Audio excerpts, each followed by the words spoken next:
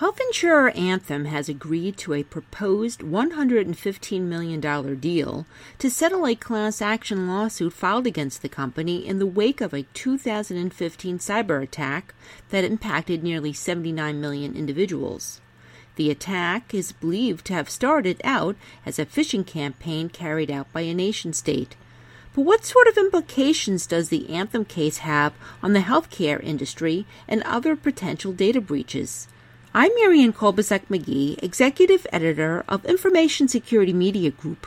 Today I'm speaking with attorney Bill Fox, a former cybercrime prosecutor and global CTO of healthcare and life sciences at MarkLogic, an enterprise database software vendor. Bill will be speaking to us about the significance of the Anthem case. So now, Bill, the Anthem cyber attack happened more than 2 years ago, but the incident is still the largest data breach we've seen in the healthcare sector. What stands out to you most about the Anthem breach case in terms of it being a teachable moment for the way the healthcare sector handles security or shouldn't handle security? Well, I think what stands out, and the reason I think it's still the largest is because they hit a very large organization. So really the size is determined by how much data there is in there to get at. But I think what stands out in terms of a teachable moment is some of the terms of the settlement agreement. Settlement agreement looks to me very much like a corporate integrity agreement would in a fraud case, although it's a settlement in a class action lawsuit. And part of the terms of that agreement are that for the next 3 years, Anthem will be audited on undisclosed security IT parameters that they need to meet. Those parameters are in the agreement and they're sealed. But what that means for them is that there will be people auditing them in their business, and that can be somewhat disruptive to the business as it is for organizations under a CIA. So given both the size of the settlement, of the proposed settlement, as well as the terms which include outside auditing of their security systems and technology, I think it'll be a teachable moment that organizations will want to get out in front and make sure that if something happens to them, they have all these pieces in place to avoid the kind of settlement that Anthem is reaching. And based on what we know about the breach, are there any sorts of security mistakes that Anthem seems to have committed that other healthcare organizations should also learn from, especially as you say, Anthem will be audited for their security moving forward? I don't have any special access, so I'm reading the same articles and stories about it that other people are.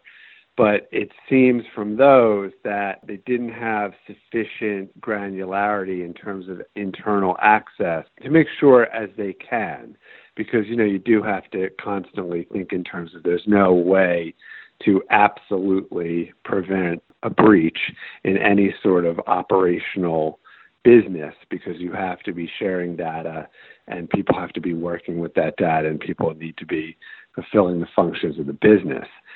But what many organizations, not just in healthcare, but in other industries as well, lack is very, very granular access control. And that's more than just saying that doctors can see this and people in finance can see that and nurses can see the other thing. It's also how long can they see it for? And what are they doing with it that they need to see it for that function? And when does their permission to see that piece of data run out or have to be renewed?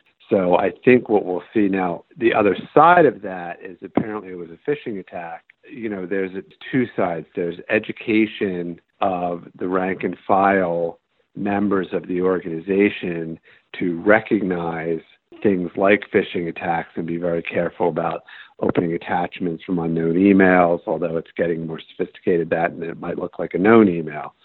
And then there's the second part, which is making sure that the organization is using the best-in-class security and really taking security from the level of the API and down to the level of the database. We call this policy-based security.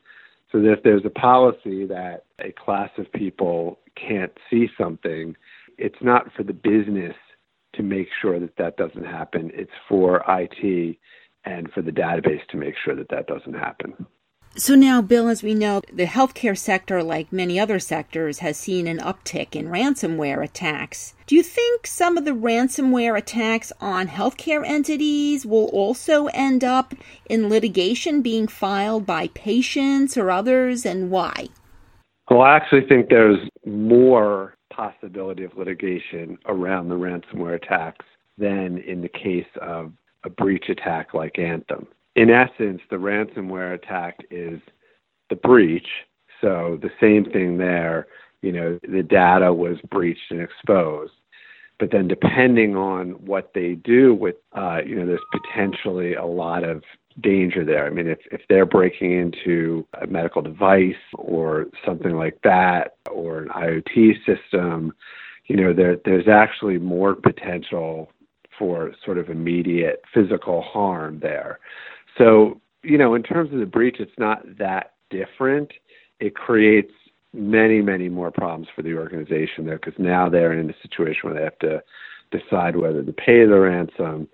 If they don't decide to pay the ransom and something happens, what does that expose them to? If they do pay the ransom, then it happens again, what does that expose them to? So it gets even a little more complicated, both because of that decision that has to be made as opposed to in the breach case. And then, what are the potential physical harms to patients if the ransomware attackers follow through on whatever they're threatening to do? Now, in ransomware attacks also, it's often advised that in advance, healthcare entities and other entities should have good backups available. But, as we know, when it comes to backup practices, sometimes this is done once a day. But in healthcare, it's sort of a moving target. Patients may come in for lab tests, and maybe, those tests weren't within the window of when that last backup was. Do you see any potential for litigation related to things kind of falling through the cracks during a ransomware attack, where perhaps, lab results get lost and maybe bad decisions are made based on not having the full information, or medical devices getting disrupted? Are there any special cases that, these healthcare providers need to be spending more attention on than they normally would, just because ransomware is disruptive in that way? I mean, I don't know of anything specific, but all the examples that you give would certainly give rise to an attentive plaintiff's attorney's attention to file a lawsuit. I mean, obviously, if there's actual physical harm that results from the ransomware attack, somebody's going to be looking to get made whole from that.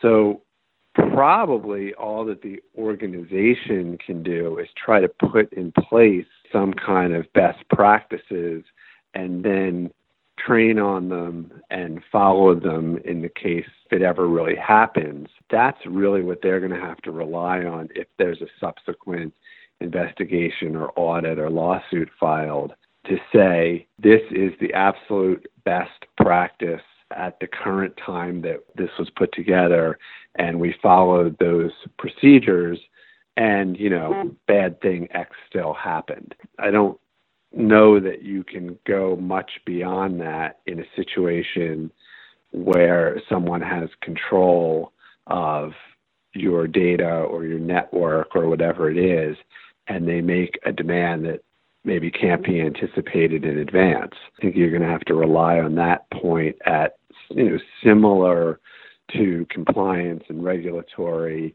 and data security. You're going to have to say, we did all the research, we looked at all the best practices, we came up with this approach when the incident happened. We consistently follow this approach. There's training X often. These people have all been trained. When it happened, we followed these procedures. Something bad still happened. And Bill, when it comes to security governance, what blunders do you see healthcare entities making most frequently that continue to land them in trouble and they just don't seem to get it? Well, I don't know if it's sort of their blundering repeatedly. I don't know if I'd say that, but I think what we have in healthcare, to an extent even greater than in some other industries, is this sort of extremely siloed, fractured legacy architecture and technology.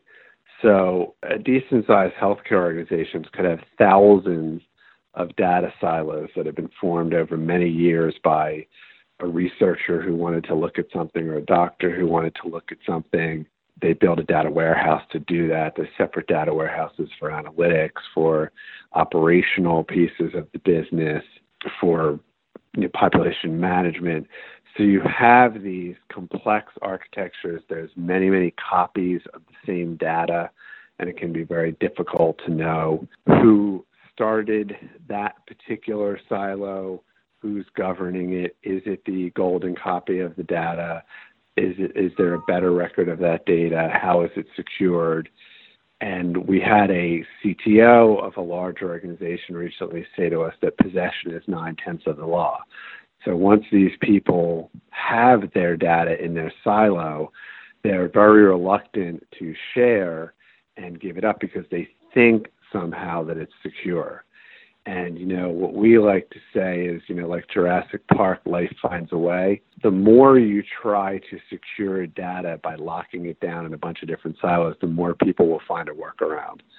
And the workarounds tend to create really bad vulnerabilities. They make copies of things, they put it on a laptop, they put it on their phone, they send a text to themselves, and those things really create vulnerabilities. So I think as opposed to sort of repeated blunders, it's that they're facing a really difficult architecture with a lot of endpoints. And certainly in the hospital framework, there has to be tremendous fluidity and access to the data to do what they're trying to do. I say people don't run into a bank and jump over the teller booth and say, I need all my money right now, unless they're robbing it. Otherwise, they go and they stand in line and they give their identification and, and if somebody gets wheeled into the emergency room, that data has to be available right then. And it probably has to be available at 6 different places in the hospital. So it's a difficult environment and with a lot of legacy technology. So I think that that's really what the industry is facing and trying to figure out how they can change the engine in that airplane while it's flying. And very briefly, any suggestion on how to get around that? I just think that you have to kind of make the hard decision that this is a priority on a par with traditional priorities. I mean, hospitals are not in the business of data security. They're in the business of treating patients. Healthcare insurers are in the business of insuring consumers. So, they sort of somewhere at the board level or at the C level, they have to make this commitment to say, we are going to accomplish these things in the next 6 months, 12 months, 18 months, and then follow through on those. And, it's a very difficult time in healthcare with regulatory chaos, with, very thin margins among many hospitals. But they just have to make that decision and follow through on it and be somewhere along in that process, as far along in that process as they can be if something does happen. Thanks, Bill. I've been speaking to Bill Fox. I'm Marianne Kolbasuk-McGee of Information Security Media Group. Thanks for listening.